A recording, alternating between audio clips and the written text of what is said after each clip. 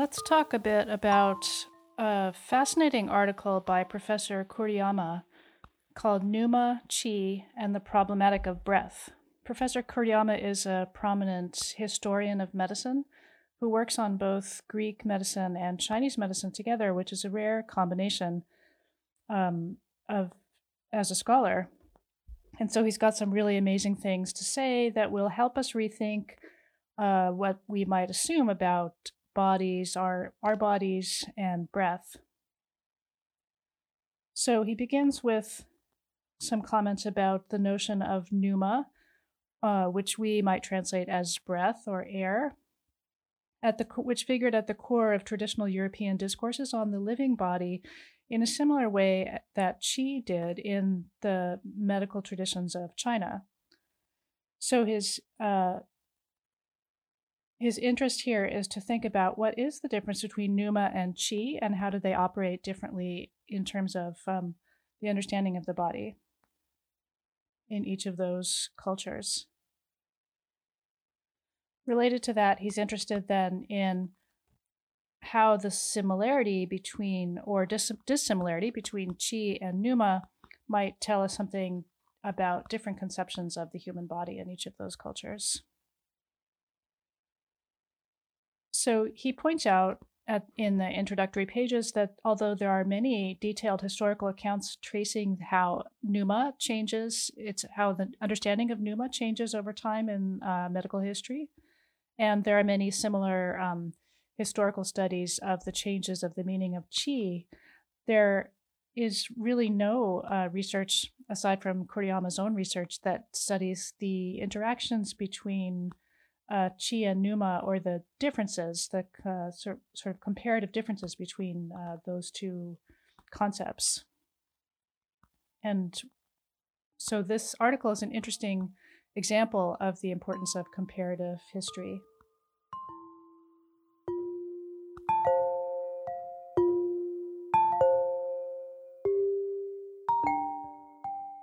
So Kuriyama begins this article by tracing the early understanding of pneuma. He says on page 4 that by late Greek and Roman antiquity, it's almost impossible to speak of human beings and the cosmos in which they lived without reference to pneuma or its Latin descendant spiritus. So for physicians, for doctors like the famous Dr. Galen, the smooth coursing of pneuma throughout the body was essential to consciousness, perception, and action. And disease occurs when there are disruptions to the flow of pneuma or breath throughout the body. But then he says, if we look back in history, pneuma didn't always have that sort of sense in European discourse. So he goes back to look at when did pneuma or breath become so important. It's not until classical antiquity, Kuriyama says on page 6, that both pneuma and qi became central to discourse and classical discourse in the most sophisticated Greek and Chinese writings. So he says, at the time when these two concepts became so central to classical writings, on page 6, he points out that pneuma, the phenomena that placed pneuma and qi at the center of both Greek and Chinese medical discourse was the invocation of pneuma and qi to articulate inner life. So those concepts only became so central in medicine, in both Greek and Chinese medicine, when it became a concept that explained an understanding of our inner life.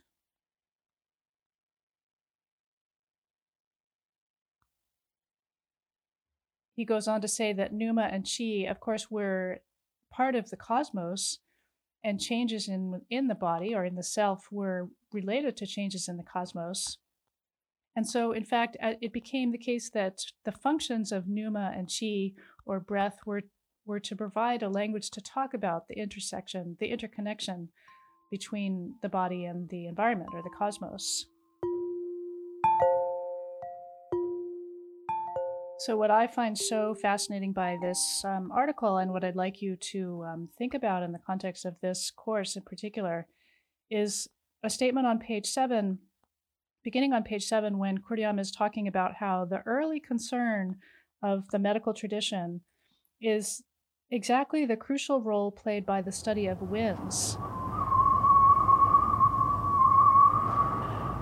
So the medical diagnosis and medical understanding of the body had to do with the environment, with the seasonal winds. And so Kuriyama, starting on page 8, discusses some early medical texts that express, as he says, the conviction that subtle shifts of seasonal winds powerfully influence the dynamics of health and sickness. He goes on to say that Chinese physicians also shared this concern with awareness of the wind's potential dangers. So the Chinese medical classics tell us that the winds cause sneezing, sore throats, headaches, dizziness, and numbness. And that's just the beginning, he says. All kinds of diseases are understood to be caused by wind, by the external wind outside, by the weather. And therefore, the job of the doctor is to understand climate, to understand the environment and the workings of the wind.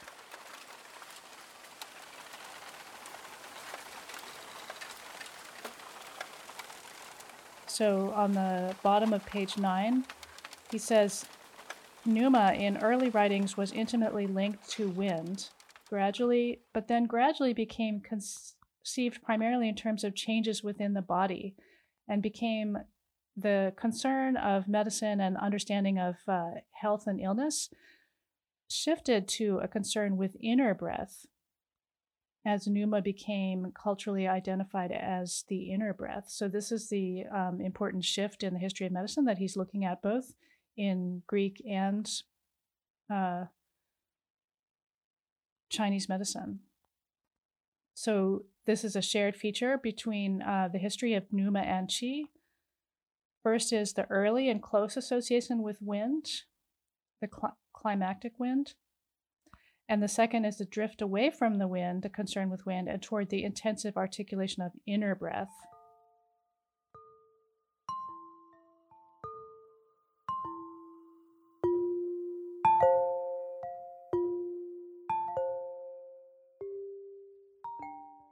So in this course, as we work through our understanding of breath and its connection with wind, this is an important article for us to think about carefully and think about the imagination of the wind that Kuriyama discusses in archaic Greece and China. So the winds in those cultures were divinities to whom prayers and sacrifice were offered. And their wind is, the imagination of winds in both cultures is rich in mythic and iconographic suggestion, Kuriyama says. Winds form and transform the manners of a people, the shape of their bodies, the turn of their minds, he says on page 11. But the winds themselves are ceaselessly changing. Their directions shift suddenly and unexpectedly.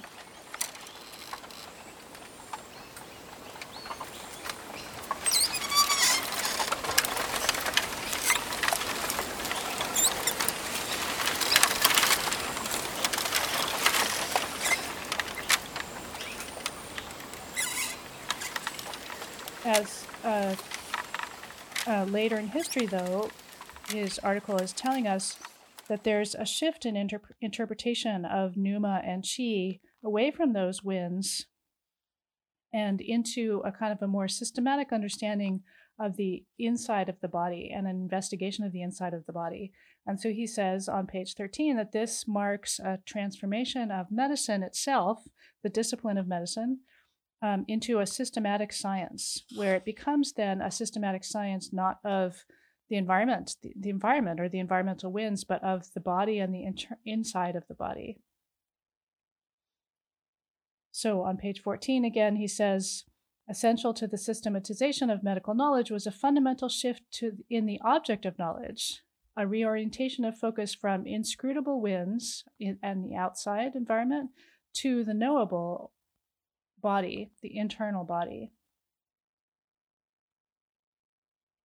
And moreover, then, he goes on to say that it's not only a shift of focus to the body, but it's a shift of focus from external influences to inner breaths, which marks a sense of a different demarcation of the inner from the outer, which then he suggests is nothing less, on page 15, he says, nothing less than the historical creation of the body. So he digresses a little bit to comment on how commonplace it is among anthropologists and cultural historians to say that the body is not a self-evident or a natural given. It's not just that we have a body that we know automatically or that we can understand clearly, but the body itself, what we understand to be the body, is a historically constructed reality. The body, in other words, is a product of history. So Kuriyama's work in this article and in other research that he's done is to trace the development of the body or the understanding of the body in different cultures and different times. So this is something that we want to be thinking about too. The body itself is not an objective or self-contained reality, but it's something that's constructed differently by different peoples at different times.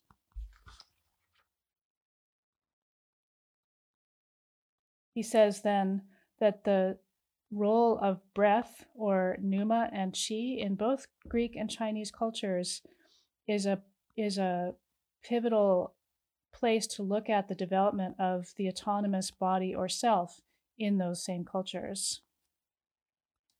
He then goes on to trace in more detail how this occurs in Greek medicine, the history of Greek medicine, and how that's tied to a fascination with muscles that's a peculiarly Western phenomenon or European phenomenon.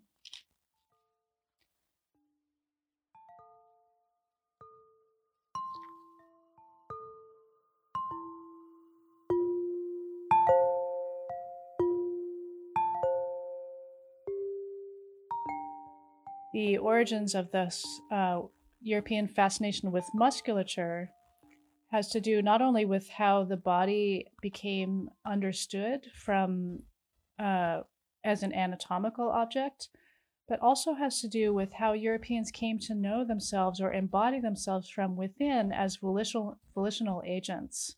So on page 25, he talks about this, the emergence of muscles as a topic for investigation by medical traditions in Greek culture, reflects the culmination of a long evolution in Greek thinking about personhood, and in particular, the emergence of the concept of an autonomous will, of free will.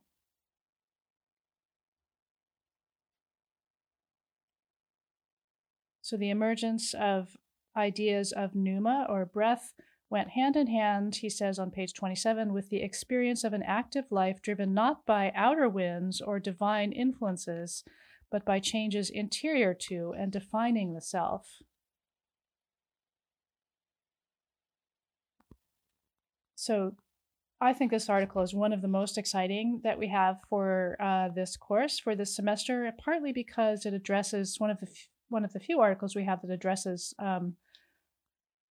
the history of our own conception of our own bodies